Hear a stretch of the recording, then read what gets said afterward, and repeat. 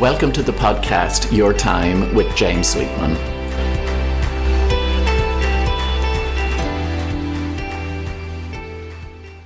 Hello, and you're very welcome to this week's episode of Your Time with James Sweetman. It's a special episode. It's my 50th. I can't believe where those weeks have gone.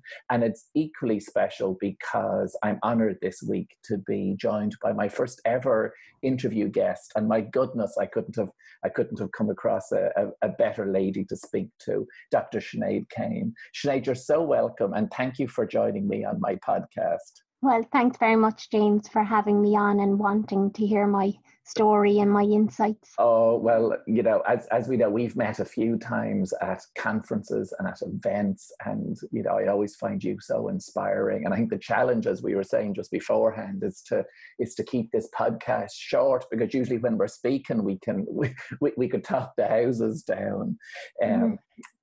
Let me give you a little bit of a background on Sinead. My goodness, her biography is so incredible. Sinead is a keynote speaker, a double PhD doctorate, a double Guinness World Record holder, a freelance researcher, a qualified lawyer, and a visually impaired athlete. Back in October 17, she received an honorary PhD from the National University of Ireland, and then only a few weeks later, she was awarded her academic PhD from Dublin City University, my old alma mater. In February 18, she broke the Guinness World Record for the furthest distance for a female on a treadmill in 12 hours. Sinead is the first blind person to complete a marathon on each of the 7 continents, a feat which she completed in less than 7 days back in January 17. She's also the first Irish female athlete to do the World Marathon Challenge. This is remarkable given that Sinead only did her first marathon back in October 14 and took up running in April 2012. And, you know, the above achievements are admirable, but even more so when you consider that Sinead only has 5% vision and is registered as legally blind.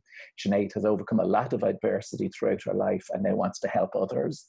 And Sinead proves how those who persist in spite of a disability can develop determination, motivation, and creativity. And as I say, Sinead, it's such an honor for you to be on this podcast as my first guest. I'd like to think in the way we've connected over the years, we've sort of become good friends and a good mutual support. And I know I've certainly found you and your talk so inspiring. So let me throw a question at you. For someone who's so inspiring herself, what inspires you, Sinead? I think inspiration can be found everywhere, in every day. I suppose for me, what inspires me is family and friends. Right. Family and friends have the ability to bring out the best in you, and they can be there to bring you through the good times and the bad times. They can pick you up when you fall down. They can be there to pat you on the back when you need it, when you feel like you've achieved something. So I suppose for me, firstly, it would be family and friends, and then secondly, I'm inspired by nature. I love spending time in nature and experiencing the beauty and simplicity of it. I find it very refreshing, invigorating, and inspiring. And Yes. I think nature can be experienced anywhere. So whether it's a pot plant on your desk, or whether it's being in the Amazon rainforest, anything in between. So Yes. I think it depends on your mindset and what you perceive as nature. Yes, it's interesting. I often say, for me, we often go on a walk ourselves here on a Sunday morning. I often say, nature is my church, is one of the phrases that often comes to mind for me. And what's interesting, of course, at the moment, and we're recording this just after St. Patrick's Day, where, you know, the COVID-19 crisis is, what was it Leo Varadkar said, we're at the calm before the storm. And I think connecting with our sources of inspiration is even more important now, I think, for all of us, as a way to fuel ourselves. Is there anything in particular you're doing at the minute, Sinead, with all of this external craziness in the world? Well, as I was saying there, what inspires me, say, with my family and friends and nature, and I suppose also 2 other things that inspire me would be the arts, music, books, and my goals and dreams. I suppose with the whole situation with COVID-19, my goals and dreams are a bit hampered. And I suppose in that situation, then you have to balance up your priorities, and you have to practice gratitude. So each day, even though I have goals, each day I'm practicing gratitude. I'm saying to myself, well, what am I grateful for today? Yes. And today I'm most grateful for my health. Yes. I'm grateful for the luxury of having a house and having a home. And then I'm also trying to just focus on things that I can control. So, Yes.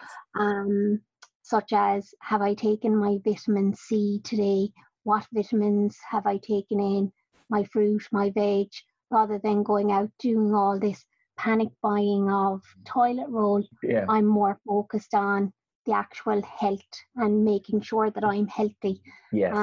And protecting my own mental well-being and my physical. And people might say, oh sure, I can't get out now to do exercise, but you can go out for a walk, or you can make exercise at home. I think this whole situation will bring out the best in people, but it'll also bring out the worst in people as well.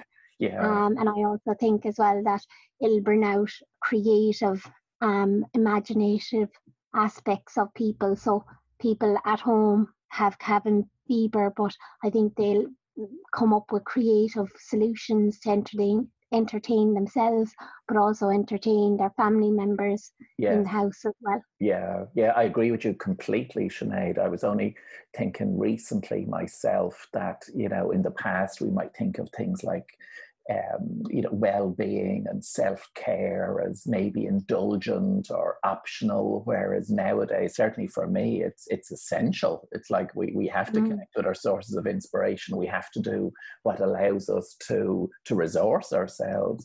And I do agree with you. You can see it already with some of the hashtags on social media, things like, in it together, or that new great one I've come across, which I think started in Canada, is like caremongering, like a play on scaremongering, caremongering. I see this whole cocooning period, again, to use the government's word, as a time to reset and to reassess what's important to us. And of course, that always brings us back into the territory of gratitude. I think you have to ask yourself the hard questions in this situation. Like, a lot of people are thinking that this situation will be resolved by the end of March, and that we're only going to be indoors for 2 weeks. But I think you have to be realistic and say to yourself, there is going to be a lot of difficult and disruptive days. From my experience of growing up, things haven't always gone right for me, and I see myself as a very resilient person. And I think I've never been in this type of situation, COVID-19, before, and I'm drawing on past experiences of where I went through hardship and adversity. And I've thought to myself, well, how did I get through those moments? And if I was able to get through those moments, I need to take strength from those to help me get through this current COVID situation. And then you also have to balance up the scales. You have to say to yourself, well, do I prefer to be locked up in my house for a month, or do I prefer to lose my life? And I think when you kind of put it in that one sentence, then you should be preferring to be locked up in your house for a month. Like, I think with everything, it'll pass, and that's what I keep telling myself. So it might take a month, it might take 6 months, it might take it even a year, but this will pass. Like, it's not going to go on for the rest of my entire life. So that gives me hope, knowing that it'll pass. And every time I suppose you have to protect yourself, and you only have to look or listen to a certain amount of information about COVID-19 each day. And I only look at my phone or listen to my phone a certain amount each day, because if you are scrolling your phone all day long, you start going insane. Yes, just that constant drone of news, I think, is route one to higher stress levels. It's interesting what you're saying there, Sinead, about thinking about times in the past when we were struggling or felt afraid, and to draw on the inner qualities that that pulls us through. I'm quite sure, even if you take some of your athletic feats, the 7 marathons in 7 days or the 12 hours on the treadmill, there must have been times when that was so tough. Can you think back on any occasions and you think of, well, what just kept you going when you think of those athletic feats? What kept you putting one foot in front of the other? Well, I think kind of my goals and my dreams, they inspired me to keep going, and it really, because it was telling me that by achieving this, that it was going to give me success and it was going to build my confidence. And I think breaking things down into smaller chunks, like when I got on the treadmill to do the 12-hour treadmill record, it just sounded too daunting to me, knowing that I was stepping on the treadmill to do 12 hours. So it all comes down to self-talk. And the self-talk that I did was, I'm only doing 3 marathons on this treadmill. Now that might sound daunting to another person, yes. but for me, that sounded easier than 12 hours. So you have to kind of, whatever works best for you in your self-talk. So you have to kind of trick your mind into believing that this isn't going to be as hard as what it is going to be. And so that's by breaking it down into manageable chunks. So for me, there was going to be 3 chunks. So in other words, 3 marathons. So I was just kind of focusing on getting through the first marathon and then reassessing how I felt, etc. And then having a supportive team around you, that's what also helped me get through it. Knowing the reason why I wanted to do it. We all have our surface level reasons why. But I think for me, I had very deep inner reasons why that I suppose I don't really disclose to anybody, whether it be my family or anybody. I think you need to know that. And some people don't know the reason why. They don't know their deep down reason why as to why they're doing things. And then that's where I think that's what kind of stops your goal or makes you end up quitting your goal, because they're not fully in tune with why they're doing something. Yes, the deeper motivation, I get you. And I often, how would I describe it? That sense of inner motivation. It's not the carrot and the stick surface level stuff, as you mentioned, but that inner motivation, I think, is a really precious thing because it goes to the core of ourselves. It's not necessarily what we're doing, but it's an expression of who we are. The teamwork bit is interesting. And I know you often make the point, Sinead, of thanking, or at least referencing John, your guide runner. And of course, I've met John a few times as well. And I remember both of you doing a fascinating and insightful and somewhat humorous talk as well, I have to say, on teamwork. And I know in the current environment that a lot of maybe physical teams are now separated because people are working from home or working more remotely where that's possible for them. As you would see it, what's some of the vital components of teamwork? For me, having a team that is invested in the same goal and are equally committed to that goal. So I think that's quite important, so that everybody's looking at the same goal and are equally committed. Having a team that you can trust, no matter what the difficulties are in encountering them. And for me, the heart of effective teamwork is culture. I think to be an effective team, the culture has to focus on leadership, ownership, and relationships. I think each team member needs to show leadership, take ownership of their specific role within the team, and also strive to create and build relationships of trust, loyalty, and support other team members. Yes. So for me, it really does come down to the culture that is created within the team. I think the culture has to focus on setting clear goals and expectations. That's, I feel, one of the most important ingredients in leading a team. So having clear goals and expectations, delegation, spreading the group work around will foster a sense of ownership in the players or in the work staff. having everyone understand their unique role is vital to the overall success, I think. And Yeah. I also think like reward and praise. So praising your culture, making sure that the leader, the coach focuses on praising the right kind of culture. If you value hard work and maximum effort when you see it, praise it. Or if your team identity is based on working on individual goals, praise the individual goals that were done within the team. So focusing on the right kind of team behavior, Yes. I believe, Yes. is important. Yeah. It's a fascinating area, that, because one of the things that I find when I'm working with groups and organizations is that, I suppose it's the modern phrase of authentic leadership, where everyone has a leadership role within the team. And also, as you say, recognizing and rewarding and praising the desired behaviors, as it were. It's interesting, I think, with the current climate and the current crisis, and there's so much more emphasis being placed on, say, kindness and compassion. And I've often found in the last year or two that those qualities are now present in effective teams, modern effective teams anyway, compassion for your colleagues. And I think maybe that's something that will be heightened in the current environment as well, where we're just looking, where it makes sense to look out for each other a little more, which is what good teamwork is about when you think about it. Of course, there's so many aspects to what you do, Sinead. I know, as I mentioned, you're a speaker, and we must give listeners your contact details, but you're a speaker, runner, certainly you've practiced the law in the past, an inspiration for many people, a groundbreaker. What aspects of what you do, Sinead, do you enjoy the most? What brings you the most satisfaction at the minute? Because I'm sure it changes all the time. Well, I think it gives me confidence.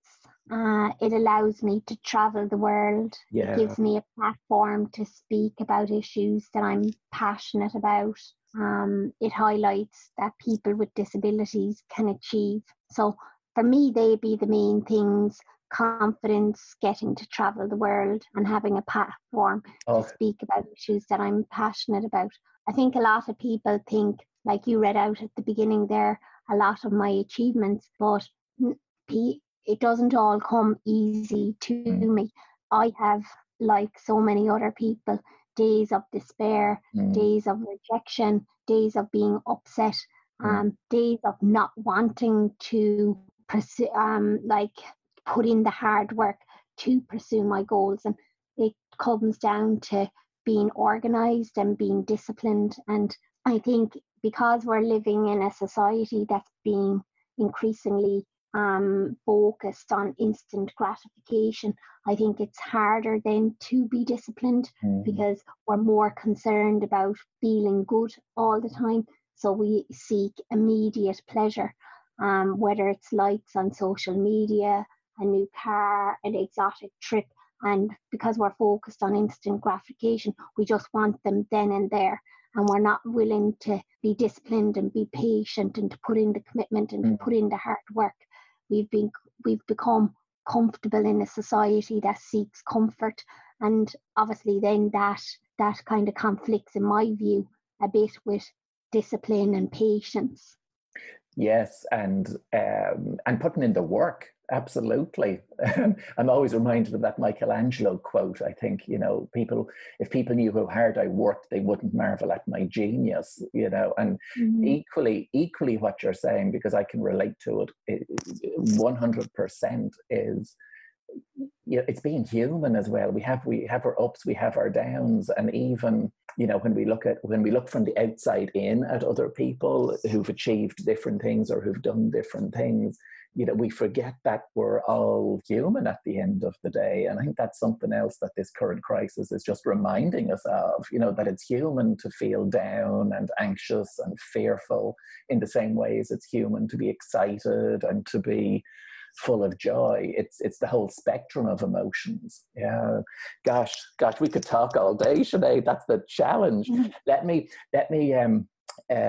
give you an opportunity to just share how people can contact you, because I think you have a good website, Sinead. It's sineadkane.ie, and then I'm also on Instagram, Kane Sinead 777, Twitter, Kane Sinead, Facebook, Sinead Kane, ultra runner and speaker. Gosh, you're on all platforms. I'll make sure that it goes up on the description of this podcast and that as well. But your main website is Sinead Kane, SINEADKANE.ie. You said, Sinead, yeah? Yeah. .ie, grant. One of the things as we move to a close here is, and hopefully there'll be a few more interviews with other guests on my podcast, Your Time with James Sweetman, over the coming weeks and months. But a few little questions to give us an insight into into my guests, based on an adaptation of the famous Proust questionnaire. So a few quick fire ones, Sinead. What's your most cherished possession? My health, my family, my house, and happy memories that I've shared with my family. Oh, lovely. And I love that thing you mentioned earlier about happy memories as well, about as a way to resource ourselves. So beautiful. Is that if I had to choose a material possession, It would be jewellery from loved ones, my phone, family photos, my PhD degrees. Your certificate, Guinness World Records. Internet, because it allows me connect with the world, and growing up my most cherished possession was my family pet, sheep. Oh, a dog, a cat? A dog. A dog. Okay, we grew up with dogs too. Lovely. Is there anything that you're currently reading or learning, Sinead? I like learning from experts in their field. So I have a big interest in running and nutrition. I like listening to John O'Regan's podcast, No Finish Line, which features athletes' interviews and discussion on running, training, traveling and adventure. I like reading books that deal with self-help or psychology. I also like reading true stories. I read the books of J.C. Lee Dugard and also Amanda Berry. Those books related to the American kidnappings, and them being kidnapped and held captive in a small confined room or shed for several years. And the reason why I have an interest in those type of books is because it amazes me that here's these two young girls, separate type of stories, but two young girls who were both kidnapped and held captive for many years. And the books are quite dark and upsetting, but I'm intrigued as to how both of them survived for so many years, and how their minds allowed them to stay sane despite all the abuse they endured. So like even when we're going through this period of COVID-19, a lot of people are giving out about, cabin fever for 2 weeks, but I kind of then say, and I find myself doing it, but then I kind of try and put a bit of perspective on it, and I kind of say, oh, well, look at those amazing people, Amanda Berry, J.C. Lee Dugard, who were held captive for nearly up to 20 years, or look at people who were in prison who have their freedom taken away. So our freedom is being taken away to a certain extent, but it's not as bad as what it could be. So now, I suppose that's just me trying to put a good perspective on what's happening, because I think you have to sometimes make a bad situation a bit easier. Like I was telling you there a while ago with the treadmill, I try and tell myself that this could be worse. Yes, it's funny. I was gifted a book recently by Raymond Poole. I think you know Raymond, who does the Project Management Summit. I think we both spoke at that a little while ago. And his book, it's gas that you mentioned it, is it's just out. It's Nothing So Bad That It Couldn't Be Worse. That's the title of Raymond's book, and that resonates based on what you're saying, and the resilience of the human spirit, for sure. If we were to close with, sorry, Sinead, go ahead. Yeah, no, I was just going to say, like, even there, for the past few months, all my focus has been trying to qualify for the Paralympic marathon. Right. But even at this stage, because of COVID-19, we don't even know if the Olympics will go ahead, if the Paralympics will go ahead. And I suppose the negative mindset can get into your head and be saying to yourself, which I've been saying to myself, like, oh, I've wasted all these months spending so much time training. Why has this happened to me? And you can keep questioning what if and But again, you just have to, I can't control whether the Olympics or Paralympics are going to go ahead or not. But what I can control is my immediate short-term goal, which is to just stay fit and try and be healthy for any opportunity that might present itself. Yes, that is sound advice for all of us. Sinead, I'm aware of the time, and I'm aware of your generosity in joining me today on the podcast. If we were to close with me asking you if there's any little motto, is there a motto or a little phrase or a little saying that you would claim as your own? What might it be? There's lots. Be visionary or be blind. The choice is yours. That would be my main thing, or I'd be saying in my head, just one more step, or pain is temporary, this will pass, turn setbacks into comebacks. But for me, it's about either choosing to be visionary or choosing to be blind, and the choice lies with you. So really coming down to, am I going to be positive or am I going to be negative? And your attitude towards your day is how your day will unfold.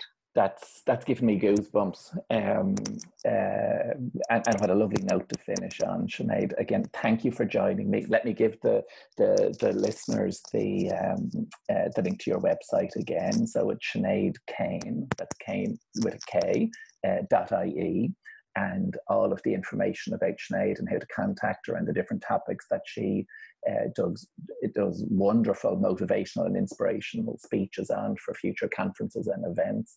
And of course, as Sinead said as well, that she's contactable across all social media platforms.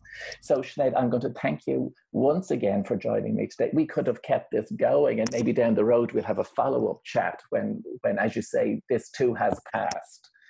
So thanks again, Sinead. Thanks, James.